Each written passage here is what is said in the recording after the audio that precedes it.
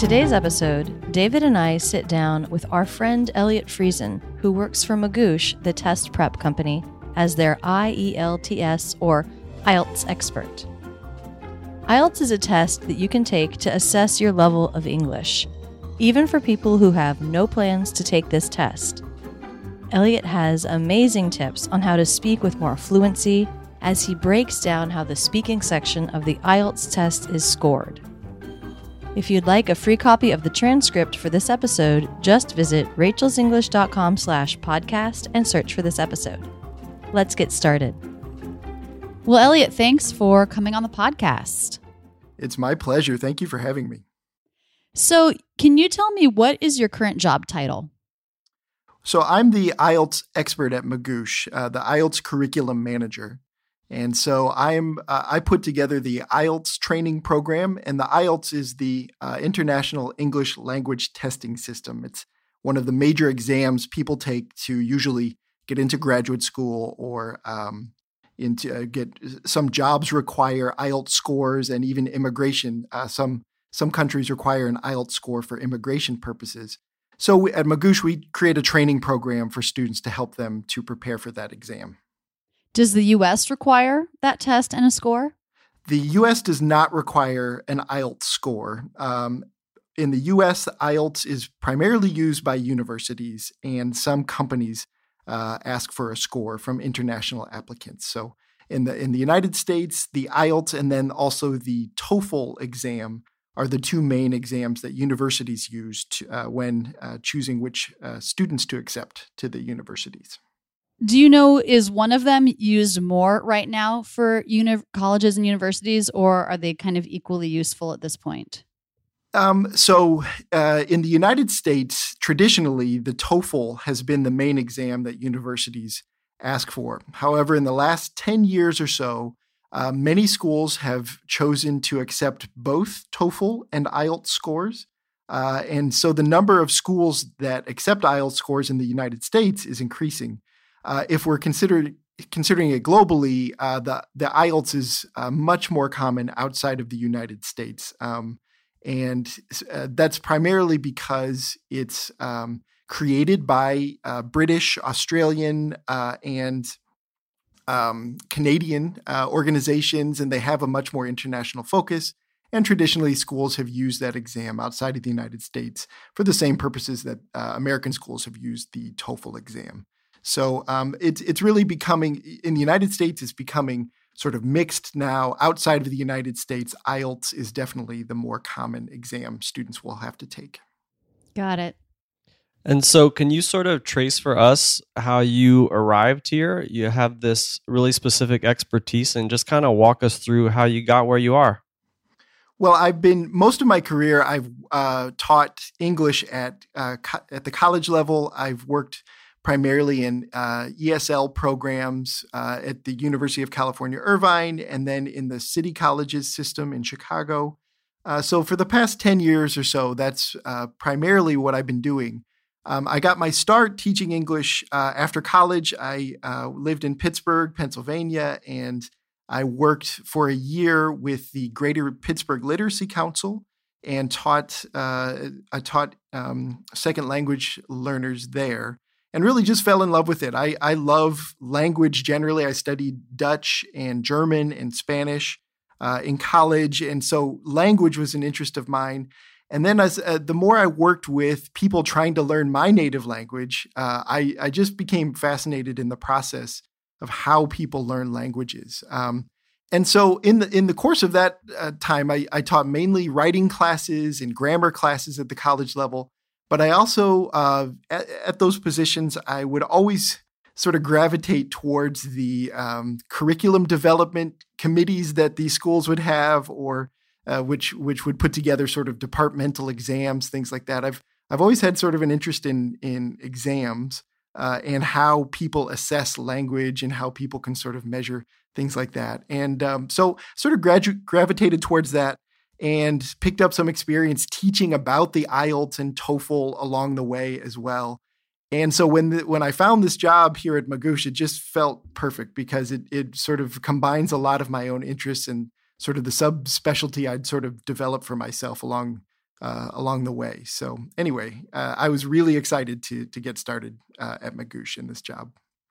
That's great. And so when did you start? How long have you been with Magoosh then? It's been nearly a year. And when they brought me on, Magoosh had a full and well-developed TOEFL program and their GRE. It's another exam. It's not related to English, but their GRE exam and their GMAT exams have been around for years, but they didn't have an IELTS program at all. So they brought me on to develop that. And so that's what I've been doing ever since last November. I'm so interested in the pronunciation here. I'm not in the test prep world. I'm not that familiar with tests. So you're saying IELTS. You're saying the acronym, you're like making all of the sounds into an actual word. But for anyone who's not sure what he's saying, it's the IELTS exam. Is that standard? Does everyone call it IELTS? Yeah, well, the full name, I think I said earlier, the International English Language Testing System is kind of a mouthful. And so, it is. Yeah, so most people will just call it IELTS. And yeah, so we've sort of made that, you're right, we've made that into a word and it sort of lives on its own. Right. Now let's talk scores. I know the sort of lowest score that an American university might take is a 5.5. Now, in your opinion, is a 5.5, if I get a 5.5, are my English skills actually good enough to be able to participate in a college or university program, or would I be struggling, do you think? That's a very interesting question and a kind of a complicated one to answer because well, first of all, the IELTS score, there's a general score. The IELTS has 4 sections to the exam: the speaking, listening, writing, and reading. So a student is going to receive an overall score, which is an average of those 4 section scores. And then it's going to be broken down into where each section receives a score. And so the answer is complicated because some programs are going to require really intensive writing skills, let's say. And to do well in that program, if you're studying history, for example, you're going to be writing a lot of 20 to 30 page papers, right? So a student who scores a 5.5, but does extremely well on the writing portion, it's just the other portions we're bringing them down, that might be something that a school would take into account and say, well, you have strong scores in writing, and that's really something important for this program. Maybe we can find ways for you to bump up your abilities in some of these other areas. Yeah. You brought up the 4 sections. Are they ranked equally in like giving a final score, or are some deemed more important than others? From the IELTS, from the exam's perspective, they are all treated equally. So the exam measures each one separately and then gives you that overall score. And so sort of as I was alluding to earlier, each institution may prioritize different parts of your score and may wish, it's very quite common, in fact, to see a school say, well, we require a 7.5 on writing for our program, but if you score a 6.5 or a 6 in, let's say, listening or one of these other areas, that's perfectly fine. That makes sense. Your students may be interested in the speaking section is different from a lot of other exams that are out there. And actually, it's one reason why a lot of American schools are now accepting the IELTS exam in addition to the TOEFL exam, which is that the speaking section is an in-person interview. It's the interview lasts 11 to 15 minutes. You meet one-on-one with an IELTS representative who tests you. And compared to the TOEFL, you sit in front of a computer and record answers into a microphone on the computer. Okay. Wow. That is very different. It's quite different. And so for some students, some students really like to have the TOEFL format where it's impersonal. Maybe they feel less pressure because they can just sort of speak answers into a microphone. I know that for other students, having that interpersonal dynamic of the conversation actually is something that can help some students to sort of feel less nervous about the process. So that's yet another thing here that kind of differs among different people will prefer one thing or the other.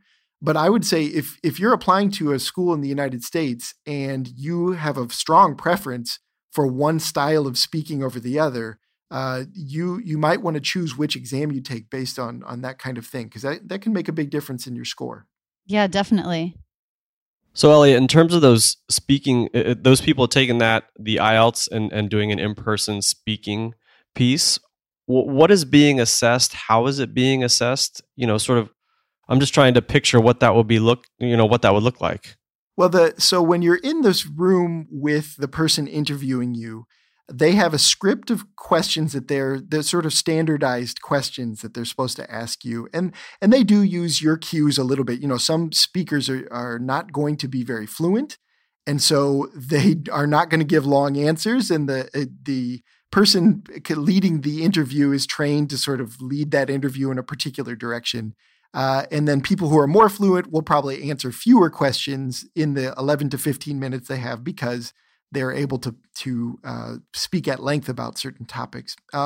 Does that affect the score, would you say? It does. If you're just giving really short answers, does that show, okay, well, not quite there? So they've anticipated that, and the speaking exam has 3 parts. And the first part is just really kind of a small talk section where it's perfectly fine to give 1 or 2 sentence answers. They might ask you about, let's say, what's your favorite food and who did most of the cooking in your house growing up, and really things that you might discuss with somebody. Normally, even if you have basic language skills, you might just have that kind of small talk conversation with someone if you're living abroad or something like that. So short answers are fine there. But then in the middle section, you're supposed to give a 1 to 2 minute sort of monologue speech about a topic they provide. And there's no way around it there. You have to speak for that long or your score will be knocked down significantly. Then the last part, they ask kind of open-ended and abstract questions, so you're supposed to analyze something. And there again, if you give a 1 or 2 sentence answer, you're just not going to give the full answer that's necessary. And that is another thing that will bring your score down. Can you give me some examples of the 1 minute prompt and then the longer questions that you might get asked? Sure. So the 1 to 2 minute prompt might be something like, talk about the question and they give you the question in writing. They give you a kind of card or a sheet of paper with it, and they say, okay, you've got a little bit of time to look at this and prepare an answer. So they give you a minute to look at the question, and it might be something like, talk about a person who influenced your life significantly. And then they give you some bullet points about that. So they'll say, you must describe how you met this person, what they taught you, and how it's impacted your life moving forward. Okay, so it's going to be something like that. And your job is to cover each of those points and then to create sort of the last question is always a little more open. And that's what you sort of speak at length about. And you're supposed to talk for at least a minute or 2 about, how you would answer each of those points for the question. And then, so that's part 2 of the IELTS speaking exam. Then part 3 is going to be related to that. So the topic is going to be related. So after you've given your monologue, the person doing the interview will transition. And so for the example question about a person who impacted your life, they might ask you then a follow-up question like, what are the qualities of a person that you admire, or what are the main qualities of like somebody who would be a hero or something like that. So it's related to the topic, but you can see from the question, you would have to use more advanced vocabulary and you'd have to speak at length to be able to describe what kind of characteristics a person like that would have. And that just takes a more complicated language to do. Wow. And not only that, but there's a demand to be reflective as well. Yes. As you search for the vocabulary that you want to pull up. Precisely. That's pretty high level. It's tough. And it's a common occurrence. You could imagine, you're sitting there. As a native speakers, we might need a couple seconds to think of what we truly would want to say, right? It's not right. Like that kind of answer is on the tip of your tongue in daily life. So that's another thing too. It's just a normal thing on essay questions or on speaking questions. Sometimes you need time to think. So it's part of the preparation for students to get used to that sort of format and trying to practice thinking on their toes about these things. And then frankly, sometimes you just need to say the thing that comes to your head first, even if it's not your true opinion about something. If you had a whole day to think about something, you probably would say something different than you would on the top of your head for almost anything you're going to say, right? And so you get practice at sort of saying, okay, this is the first thing I can talk about. They're not grading you on whether you're going to be right or wrong or whether they like your answer or not. They're grading your language skills. So you just find something to say, and that's what you talk about on an exam like this. Now, what a great example on why it would be helpful to practice. Just that not trying to search for what do I truly at my core want to say about this, but to just say, go with the first thing that can make sense in the situation. But that's different than how we normally think and talk. So that practicing would certainly help. Absolutely. Yeah, no. And the more you can do this kind of thing, even if it's on your own, even if you're just sitting in front of a mirror and looking at questions, or you have a friend who doesn't speak English natively. Okay. That's, obviously it'd be wonderful to have a teacher or a native speaker interviewing you on a regular basis. But even if you get a list of questions, this is something we have at Magoosh. We've created a really long list of IELTS speaking questions that students can take and give to a friend or something like that. And even if they don't speak English natively, that friend can ask the questions and you get a chance within a time limit or whatever you can do to set up the realistic conditions of the test to answer those questions. It can be really helpful practice to prepare for an exam like this. Awesome tips. So, all right, I have a 2-part question. What are you being graded on specifically? Is it vocabulary, pronunciation, grammar, all of them together? And knowing what exactly the grader is looking for, what kind of tips can you give people for getting a better score? Great. So there are 4 main areas of speaking skill that the IELTS are looking for and grading you on. So we could go through sort of quickly each of those 4 and then maybe a couple of tips about each of those. Perfect. So the first one would be fluency and coherence, they call it. So fluency is probably something that most of your listeners will be aware of. It's how well you're able to speak at a rate of speed that would feel natural to a native speaker. And coherence is about how well you can link ideas together. Non-native speakers who are sort of at the intermediate level or not extremely advanced with their skills often struggle to string ideas together in a logical way. So getting from idea A to idea B to C in a way that pulls all those ideas together and really makes sense logically, kind of like you would see, writing a paragraph, right? Do each of all writing teachers want to look for? Do all the ideas in your paragraph make sense together? Are they linked together logically? Well, we do that in speaking too, and that is something that they're trying to measure on the IELTS exam. Okay, so one of the things you can work on is for fluency. All right, fluency is a complicated skill. You cannot get better at fluency without speaking all the time, even if it's to yourself. You need to take practice questions and not just think about what you would say, but actually say those things. Thank you for saying that, because I'm constantly telling my students, just say it out loud. It must be out loud. It's like exercise. It's not like a knowledge that you acquire from a book and you could spit back out on a test, right? It's Preach like it. This is exactly what I always say. It's like playing a sport, or it's like playing an instrument, much more than it is like learning something that you could write in an essay. Okay, so it's training the mouth, it's training the connections in the brain so that you are able to say things in a rapid pace, right? And you cannot do that in theory. It has to be in practice. And so saying things over and over and over, even if it's to yourself, is really important to do for developing fluency. For coherence, I think you can do things like study sort of logical connecting words, so transition words. There are many, many lists of those on the internet that students can find. And I would be happy to share some of the resources I provide to students for that. But finding ways to connect ideas together. Coherence is also, though, about grammar in a way, because it involves things like using pronouns accurately, right? When you talk about a person and then you later, a sentence or two later, say he or she or it or whatever, you're referencing that idea that came before.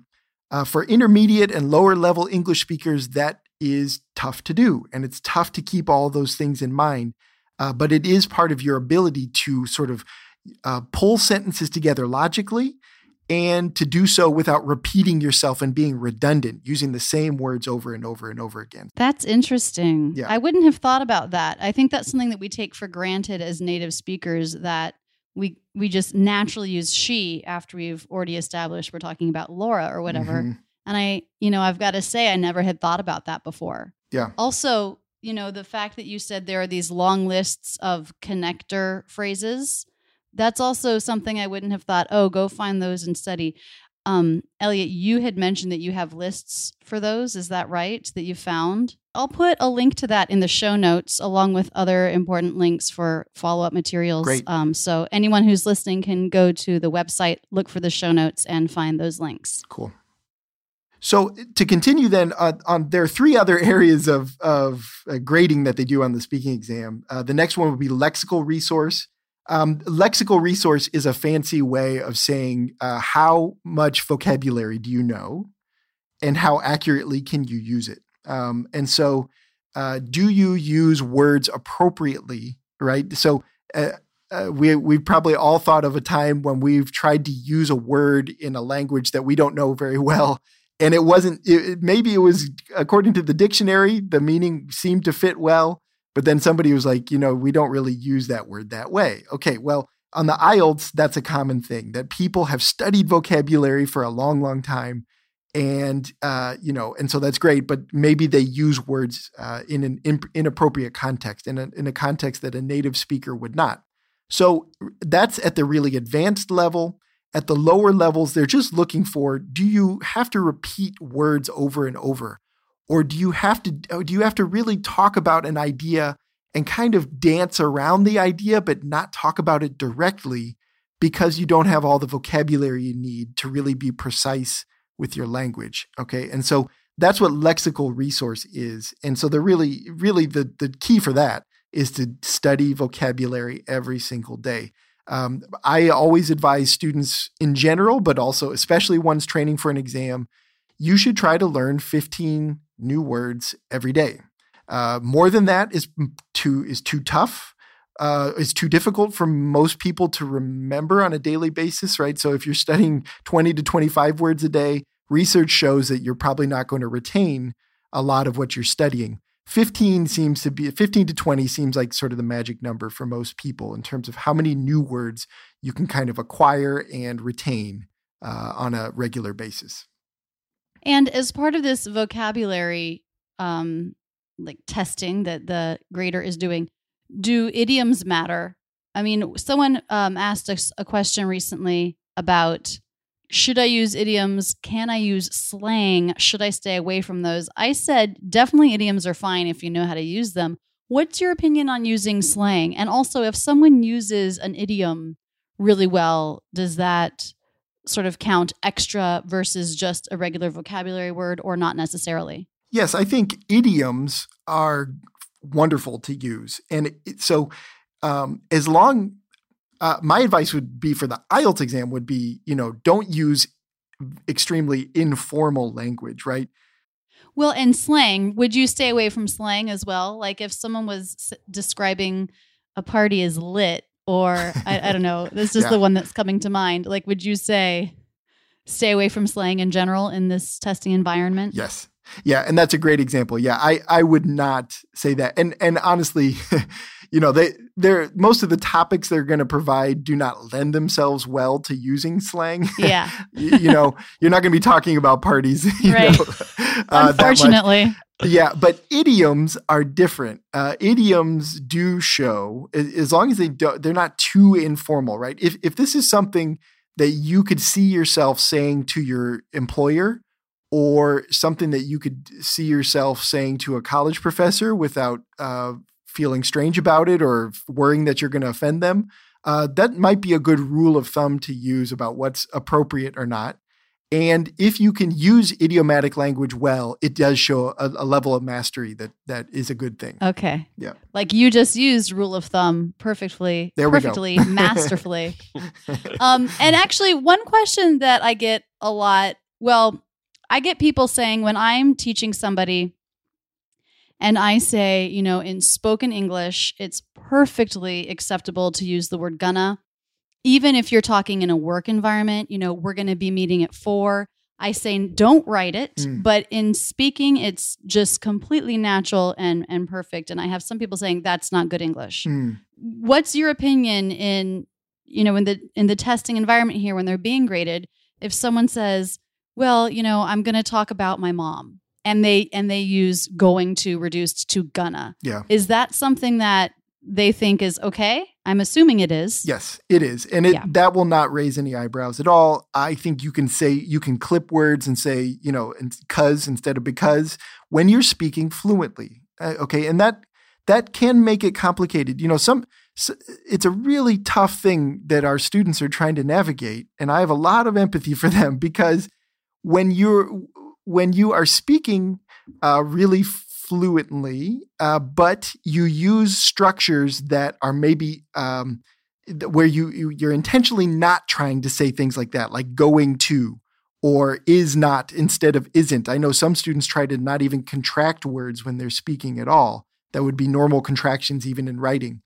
So when you do that, you have the risk of sounding too formal and that your speech sounds too choppy and not like a native speaker.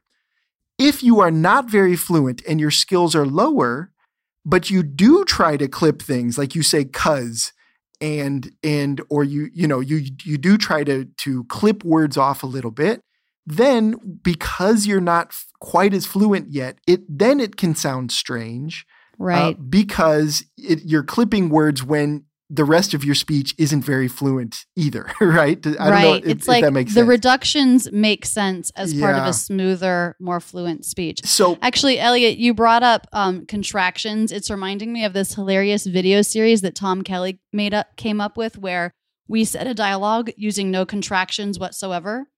And then we said it again using normal contractions, and we dressed up in formal clothing for the one with no contractions, just because it doesn't see it's so unnatural. It is. And we put the two next to each other to show people, this is not bad English. No. This is wonderful conversational English. I will make sure that I link to that playlist. That's great. And to be clear, I kind of was describing how I have empathy for students because it is a tough thing when you're thinking about, let's say, how you're going to speak on the speaking exam for the IELTS. But there's no doubt about it. Students should be learning how to make their speech sound more fluent, just like native speakers would. And part of that is using all of those features of spoken language where native speakers are using contractions, they're clipping off words, they're doing all these things. Students should be practicing that because that is how you're going to end up sounding very, very fluent in the long run. Right. Yeah. Like learning those little specific things will help you get the bigger picture. Absolutely. Yep. So the third category then that they're looking for in IELTS speaking is grammar. They call it grammatical range and accuracy. And what they're looking for with this category is that you can use, of course, grammatical structures with accuracy. You're not making a lot of grammar mistakes. Now, a few here and there are not a huge deal, and they will not bring your score down significantly. The ones that cause problems are ones that interfere with your meaning, and interfere with understanding what you mean. Or if you're doing something consistently, like not using past tenses, for example. That's a common thing that when people are nervous and speaking another language, they remember the verbs, but they can't quite put together how to conjugate them well. And so they're looking for that kind of thing when determining your grammar score. So accuracy is a piece of that. The range is then another piece. And that's basically, do you use the same sentence structures over and over? And are they simple sentence structures? Or do you have mastery of more complicated sentence structures? So a very simple sentence structure that's common among intermediate to lower level students would be to use the be verb over and over, right, as your main verb. So sentences that include like am, is, are, was, were as your main verb. And that pattern is repeated over and over and over in your speaking. And this also applies to writing as well. Students who are using that pattern consistently will get marked down a little bit because it'll appear as though they don't have mastery of more complicated structures. Examples of more complicated sentence structures would be, can you accurately begin a sentence with something like even though or although, right? If you do that, you're going to have a complex sentence, okay? It's going to have two subjects and two verbs in it. And we don't need to go into the grammar of that. But that would be an example of a type of sentence that would show you have mastery of more complicated sentence structures, right? And then using different verbs, using your adverbs well to describe things instead of using adjectives all of the times and focusing on descriptions of nouns. That tends to be a more basic thing that language learners do. Using adverbs and adverbial structures, right? Using things to describe time and how actions occurred. That tends to be something that comes a little later in language development. So they're looking for things like that to assess your ability with grammar. So Eliot, that seems like it would be extremely difficult. Do you have some tips for people on that one? So as most of your listeners will know, learning grammar takes a long time, right? It's not an easy thing. It's a major sort of intellectual challenge to learn the grammar of a language that's not your native language. So, if a student who's coming to me to take an exam has 6 months to prepare, I would say sign up for a class, get with a teacher if you can. At the very least, get a really good grammar book and do a lot of self-study. Keep trying to grow. You'll as a non-native speaker of another language, it may be that you will never fully master the grammar of the language you're trying to learn. The grammars of living languages are just so complex. And so be a student continuously and keep trying to learn, keep asking for feedback.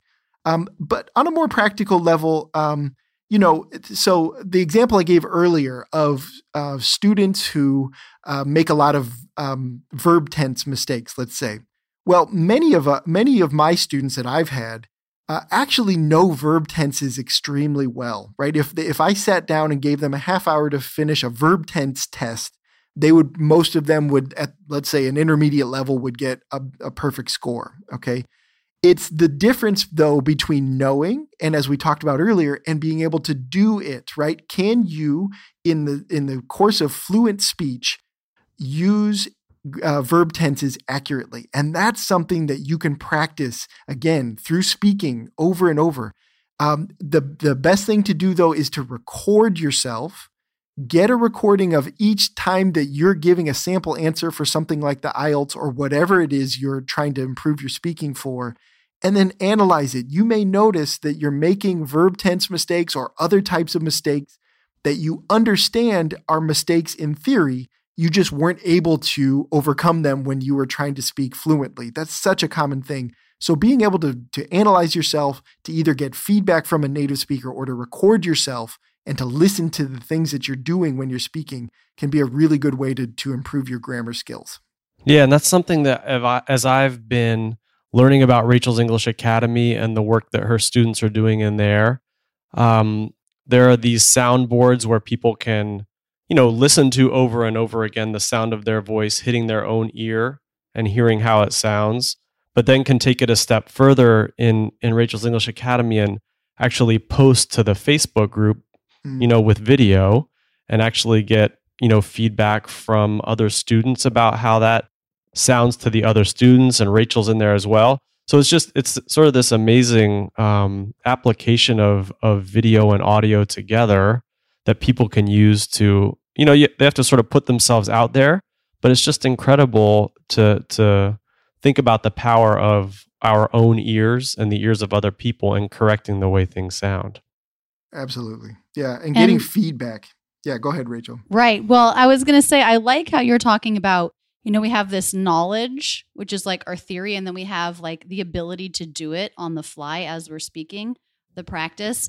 And I like the idea of recording yourself in practice, because when you go back and watch that, your knowledge, your theory mind will be able to correct your practice mind. Yeah. And like in a situation like my Facebook group, if maybe your knowledge isn't quite there, but if you post it and then someone else's knowledge can come in and say, this is one thing that you should tweak, then, but even if you decide not to do that and it's just yourself, that you can correct yourself. And this is one thing that I really try to train my students to do, is to correct themselves. They do not have to have a teacher always telling them what to fix. They can do an incredible amount of training on their own when they know how to do it. Absolutely. Yeah. And getting the feedback from recordings and having that, not just letting, speech is different from writing, because once it's out of our mouths, it's sort of gone forever, right? It's out there and it's sort of lost unless we record it and we go back and we analyze it a little bit. And I'll speak for myself again. When I speak another language, it's probably almost every second or third sentence I make a mistake, I catch it, but it's too late. The thing is already out of my mouth, right? And I've made the mistake and I thought about it, but then I'm trying to hold a conversation, so I let it go and I don't think about it anymore. When you practice speaking and you record yourself, you get to listen to it again. It's not fun. I don't love to listen to my own voice recorded on something. Right, and your own mistakes. Yeah, and you're listening for mistakes. But there it is. And I think what you're doing is, as you say, you're pulling the theory and the practice together every time you attend to it and you focus on it. It gets that much closer to being something that you can do in fluent speech when you're trying to do it in a real situation. So I really think it's a great thing to have these videos and opportunities to get feedback and analyze yourself, but also get feedback from anyone else who can provide it.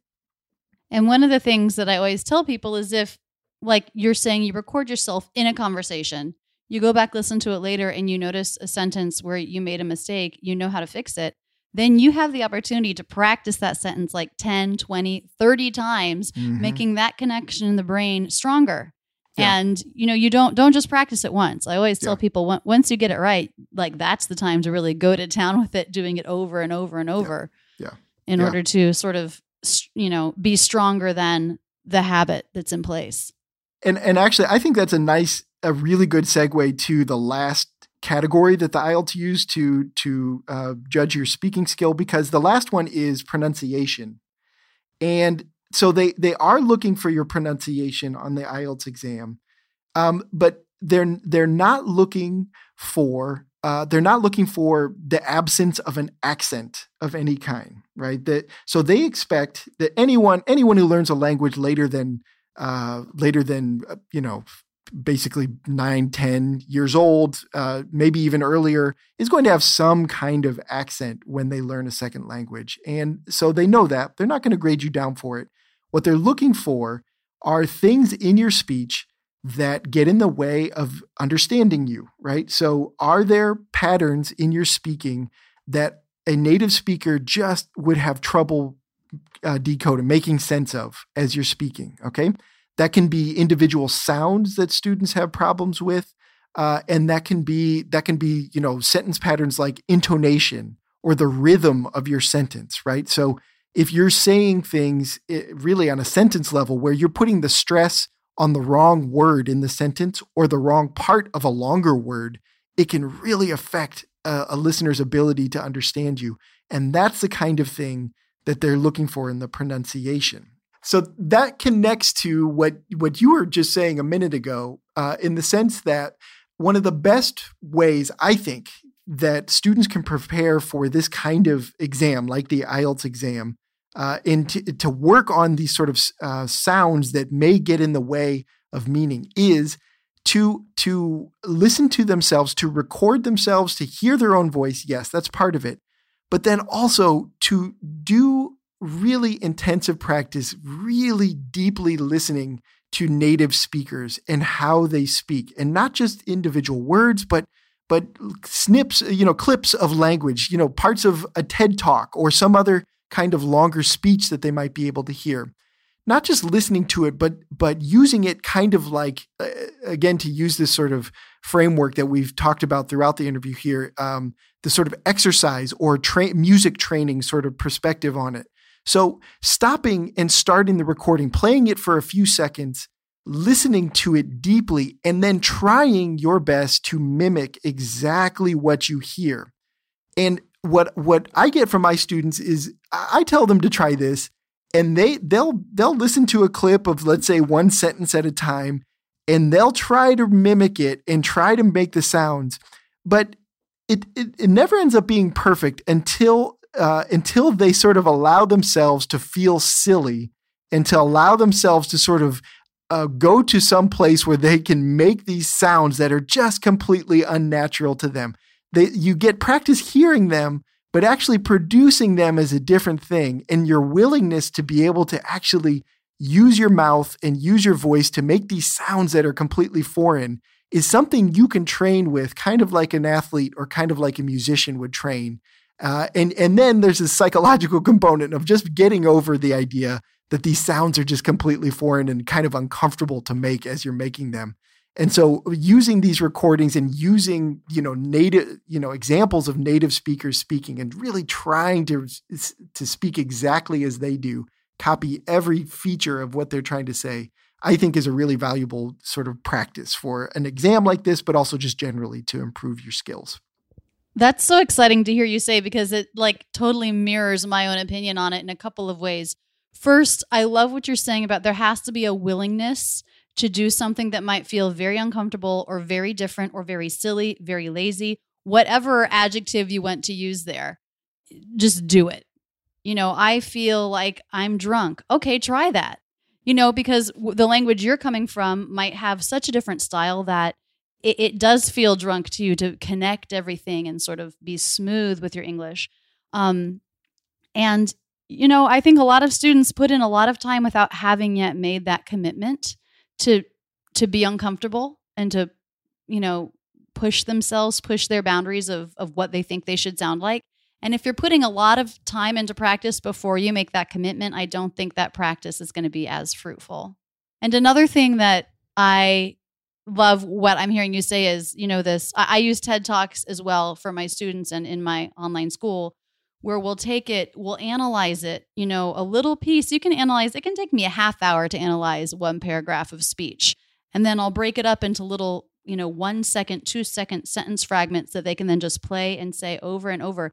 And Eliot, one thing that I discovered that was really exciting was when they take a very short clip, it might not even be a whole sentence. And they play it and they say it and they play it again and they say it again. And they don't stop and correct. They just play it and say it and keep going forward. That they make all of these amazing subtle changes. And I was talking with someone on this podcast who's a stroke survivor, an American, who said this is actually a method they use in speech pathology as well, in training stroke victims as well, is you don't stop and correct. You just rely on the ear and you keep reinforcing what you're hearing and you say it, play it, say it, play it, say it. It is awesome how people can change without getting any feedback from a native speaker when they do that. It's unbelievable. Yeah. And it's just that repetition and it involves your muscles. It involves connections in your brain. It involves things that you're not necessarily in control of with your conscious brain, right? It's this practice that you go through and the repetition that creates something eventually that it's basically what you're striving for, this kind of fluency or this ability to create the sounds that you are really trying so hard to create. There's no shortcut around it. It's this dedication to not only trying to feel silly and make those sounds in the first place, but then also the willingness to put in the consistent effort to do it. Absolutely. Now, one problem I run into is I can create materials until the cows come home. I can create hours and hours of materials, but I cannot do the work for anybody. How do you motivate your students? Because they have to do the work because it's their own body. Mm-hmm. How do you motivate students to put in the time consistently in order to make that change happen?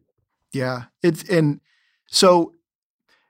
What I've found from students now, okay, there's a piece of this question where unfortunately, just like, my sister could learn the piano, and she's a wonderful piano player. And I sat in front of it and struggled for years and years. Even though I practiced really hard, I never quite got as good, right? Some people have this native ability to get somewhere faster, right? And so we see that person in your English class who seems to be speaking extremely fluently, and we wonder, okay, how did they get there? Well, there may be an sort of that component of somebody's capacity to do this thing. But then the second part of it that relates to your question and this motivation piece, I work with adults mostly, or at least young adults, and up to, I've worked with people who are in their 70s and 80s as well.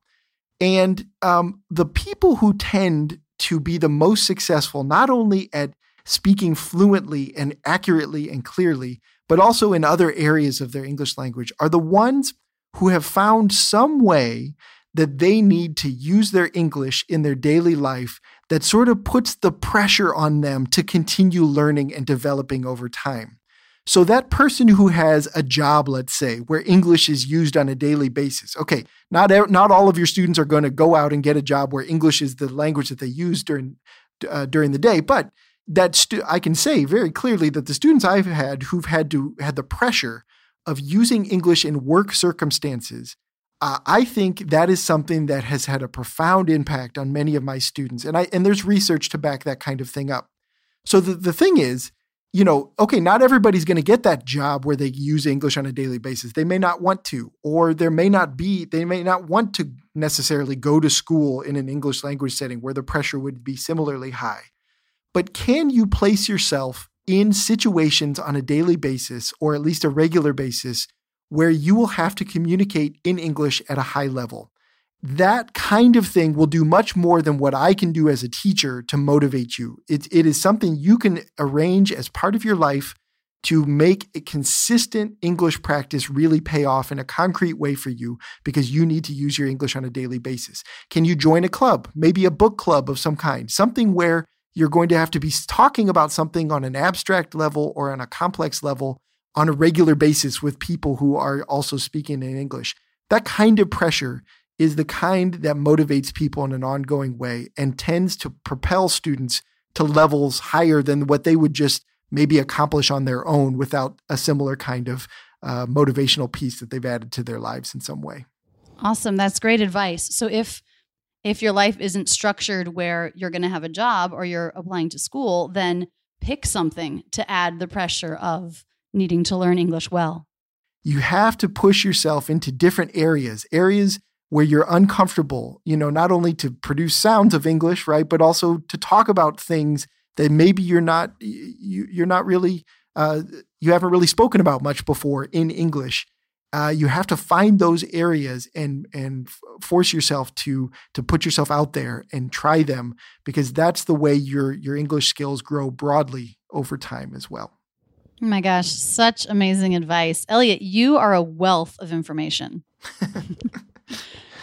Cannot thank you enough for coming on the podcast. Now, I'm sure people out there, anyone who is planning on taking this exam, is going to want to know how to learn more about you and what you're doing. So tell them, please. Yeah. Well, we have an IELTS blog, so it's about the IELTS exam. Also, Magoosh has other exams if students are interested in the TOEFL or the GRE.